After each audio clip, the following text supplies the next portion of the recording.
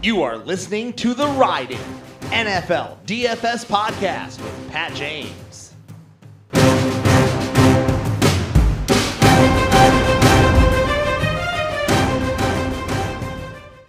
Week 10 is upon us.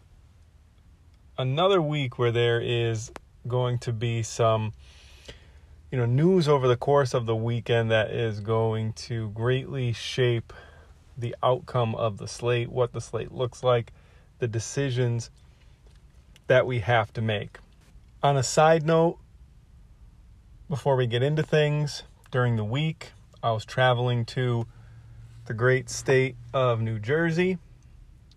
The great state of New Jersey allows college football DFS. My state of Pennsylvania does not.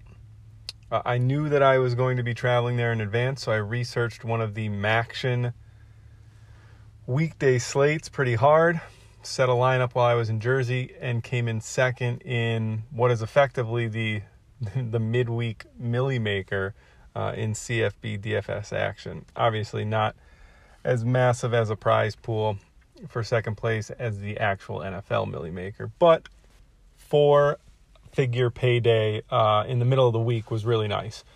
So just wanted to toot my own horn there, and I just pray that college football DFS returns. I figured with sports betting, especially Pennsylvania allowing college sports betting, I'm not sure why DFS still is off the table. I guess it's something to do with the individual players, and that name, image, and likeness is a thing now. It should be just around the corner. If you're new to this podcast, college football DFS was my first love. How I began writing about DFS started on Project Roto, doing their college football stuff. I just wanted to come back so I could play it on a regular basis, probably end up providing content on a regular basis. I'd also probably be remiss if I didn't mention that I got my teeth kicked in on the Thursday Night Showdown slate, thanks to pretty much every player I was on not producing. DSTs in the captain, kickers just smashing, and guys like Marquise Brown and Mike Gesicki not doing much. So, good with the bad. Anyway, let's get into the DraftKings main slate here. Quarterback just seems very straightforward for me this week. So there isn't a ton of value in terms of, real cheap guys that stick out. Like last week, I didn't love them, but, Jordan Love at 4,400, you can make a case for him. Colt McCoy at 4K, you can make a case for him. The cheapest guy that I think I'm interested in is Taylor Heineke this week. I do think that at 5,400 against the Bucs defense that, is definitely a pass funnel. I could see him, hitting the 20-point mark. I think he's a solid tournament play because he definitely has that ceiling with his rushing ability. But, he's probably the only player that I would consider in cash in the, the quote-unquote value range. I'm just going to try to get Josh Allen or Dak Prescott in my lineup. I like Tom Brady. He's got a solid matchup. I like Justin Herbert. He's got a solid matchup. Russ and Rodgers are nice pivots in that area as well. But Josh Allen, I just can't see him failing again this week. No Zach Moss, most likely. He should put up his usual, 25 to 30 DK points with a chance for more. I can't see him failing again. And Dak is just $1,000 cheaper. We saw him hit 20 DK points and, barely do anything last week. Did end up, throwing a couple garbage touchdowns to Cedric Wilson, but Dak at home against the Falcons. The reason I give obviously he's $1,000 more, but the reason I like Josh Allen a little bit more is I just can't see the rushing game. I think they're going to score 30 plus points, and I can't see the running game nipping Allen like I could see Zeke and Pollard nipping Prescott, right? The only way Allen doesn't get there is if they score 6 points again. if the Bills score 3 or 4 touchdowns, Allen's going to account for them. He's going to run the ball. He's going to hit that median projection. So I do like Josh Allen a lot.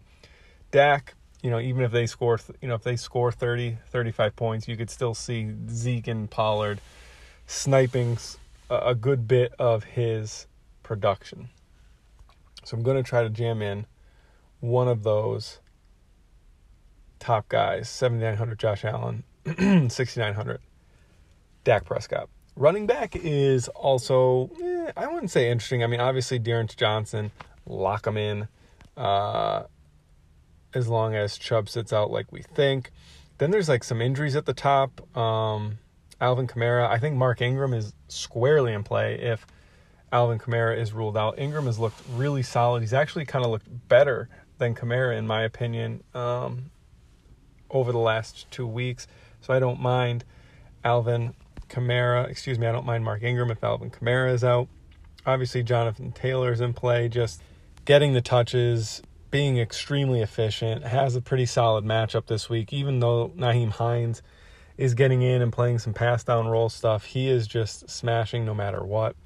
So I do like Jonathan Taylor. I mean, we have to consider Christian McCaffrey. He looked solid last week. 14 carries and 5 targets. No, it's not his 30 touches, but that's 66%. Pretty much 20 touches is basically 2/3 of what he normally gets. And, maybe they ramp him up a little bit this week. So I think McCaffrey is in play as well. My favorite in this range, though, has to be Najee Harris. As long as he is a full go, he does have a foot thing that they said popped up on the injury report. As long as he is, there's no question, and he is active, Najee Harris against the Lions is an absolute smash. He is getting 30 touches a week. It's pretty insane. And some of it is through the air. And we've seen he's game script independent, right? Like when they were struggling against Cincinnati, he caught 14 passes. When they're up, he's going to get 26 carries like he did against the Browns. And you can't lock in 30 touches anymore. It's very rare. So when you can, and it's 7,900, and it's against a defense that just gets gashed by the run, you do it. So Najee Harris is in a great spot. From there, it's tough. Like Leonard Fournette, the Bucs are super thin, so maybe they turn to the run a little bit more. I don't love it, especially for cash. Obviously, you have to consider Cordarrelle Patterson. He is, only seeing like 15 opportunities a game, but just hyper efficient with those touches. 6 targets, 6 catches, 126 yards. In the receiving game last week, his price is creeping up, though, 6,600. Michael Carter is interesting, but it looks like Tevin Coleman's going to play, so that kind of scratches him. The Titans running backs are all over the place. They're just like a 3-headed monster at this point. I love J.D. McKissic in tournaments. I think you can maybe get there in cash. I just think he's going to see like 8 to 12 targets this week in a catch-up game against the Buccaneers, similar to what we saw last week and against Kansas City, right? He finished with 17 and 19 DK points in those 2 games where the football team was trailing. So I think J.D. McKissic is a solid bet. But really what I'm going to try to do is get one of Jonathan Taylor, definitely Najee Harris. So, depending on how I build, maybe Jonathan Taylor. If not, Najee Harris, Dearness Johnson, and then maybe Mark Ingram. If Alvin Kamara is out, maybe it's a 4 wide receiver week. Maybe I do jam in Taylor and Harris and kind of get, mid-range to cheap at receiver. We'll have to see, as more news comes out. But that's pretty much all I like at running back. Wide receiver is kind of straightforward, like Chris Godwin. If he doesn't play, I love Tyler Johnson at 3,300. As long as Aaron Rodgers is back, Devontae Adams at 7,900 seems like a pretty easy bet as well. Keenan Allen, he does have a Q tag, but man, he's really been, he has seen basically 10 to 12 targets every game this season, some less, but that's basically his average. In these last few weeks, he's really doing a ton with them. 4 for 100 2 weeks ago, 9 for 100 last week, scored a touchdown the week before that. So he is definitely in play at 7K, especially in that game environment. I think the Vikings-Chargers is going to be a back-and-forth battle. Obviously, Mike Evans, gotta love Mike Evans if everybody else on the planet is hurt for the Bucs. Don't love him as a cash play. He'll probably be a very, very over-rostered play in tournaments for me. Deontay Johnson at 6,800. The Steelers are banged up too. Man, if Deontay Johnson doesn't see 12-plus targets in this game, I'll be super surprised. Let's put it that way. So I think he's in play at 6,800. The only thing is, like Najee and Deontay, you're pushing 15K there, and then you might want to get Freiermuth in too. You're like 20K in Steelers. That's nothing to be too excited about, to have that many pieces from one team in play. Michael Pittman at 6,300. He's been efficient. The numbers, the targets haven't been great. I mean, only 6 targets last week, 4 3 weeks ago, 3 back against the Texans. I mean, that 15-target game against the Titans was really we thought his coming out party, but touchdowns have salvaged him over the last month. Hasn't been awesome in terms of usage. Against the Jaguars, I could just see Taylor running wild. So I don't love Pittman as much as everybody else does at 6,300. Like, if he was still 5K, sure, but his price has really come up. We'll have to see what happens with Cole Beasley. I like Emmanuel Sanders if Cole Beasley sits. Jerry Jeudy at 5,300 is really interesting as well. Corey Davis and Jamison Crowder should have a ton of catch-up garbage targets. Donovan Peoples-Jones at 4,800 can be considered now that OBJ is definitely out of town, although I'm not in on Peoples-Jones for cash. So basically the way it looks is I am going to, I'm 100% going to slot in Tyler Johnson if Godwin and Brown are out, which will really clear some things up. You could probably get Allen, Najee, Devontae, all 3 of those 8K-ish guys in if you have a 3K wide receiver and a 4.7K running back, as long as you also punt defense. From there, though, at tight end, there's a bunch of good options under 4K at tight end. Obviously, Freiermuth, if all the Steelers are hurt, he sees an uptick in targets. Right under him, though, Ricky Seals-Jones in a catch-up game against the Bucs. He plays 100% of the snaps. He literally doesn't come off the field. Some days he only sees 2 to 4 targets. Some games he sees 8 targets. I think Ricky Seals-Jones is a really good play.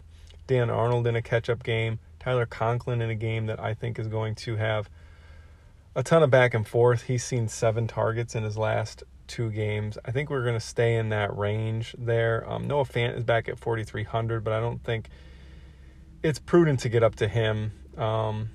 Potentially, this is far-reaching, maybe more of a tournament play, but I've seen it speculated that Jonnu Smith may play a bit of running back this week because of some of the injuries that the Patriots have at running back. If we get like absolute verification that he's going to line up in the backfield, he would be definitely interesting because Hunter Henry has kind of stolen that role from him. So he is playing second fiddle. I don't mind Jonnu in tournaments at 2,500 if we hear that he is going to have an expanded role in the backfield.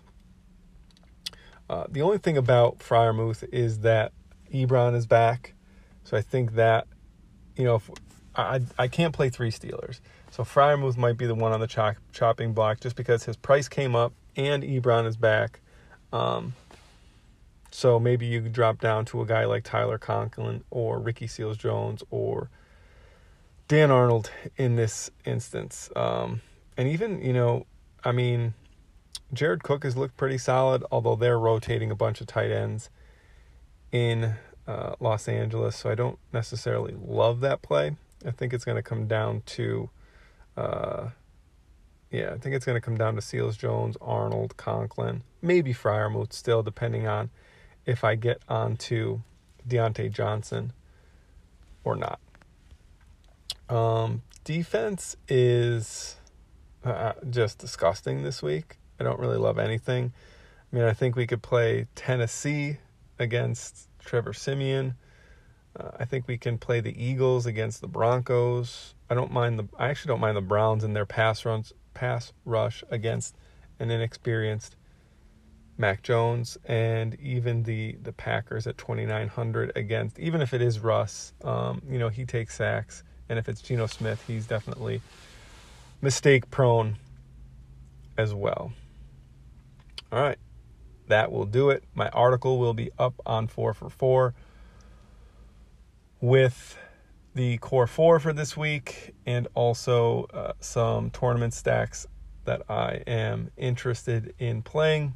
If anything changes throughout the week, make sure to check my Twitter and the 4for4 article for any updates. Good luck in all of your Week 10 NFL DFS contests. See ya.